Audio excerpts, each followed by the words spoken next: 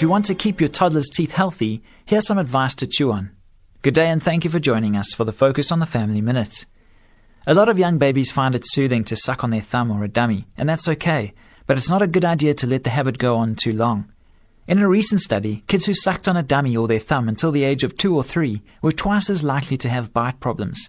Those who did it until 4 were 3 times more likely. Teeth are growing and forming during these years, and constant sucking causes them to push outward. And once teeth start to come in crooked, they tend to keep growing that way. It's a tough habit for some kids to break, but it's important to stay on top of if you want your kids to develop a healthy, happy smile. For more information on family issues, please call Focus on the Family in South Africa on 031 716 3300 or log on to our website at safamily.co.za.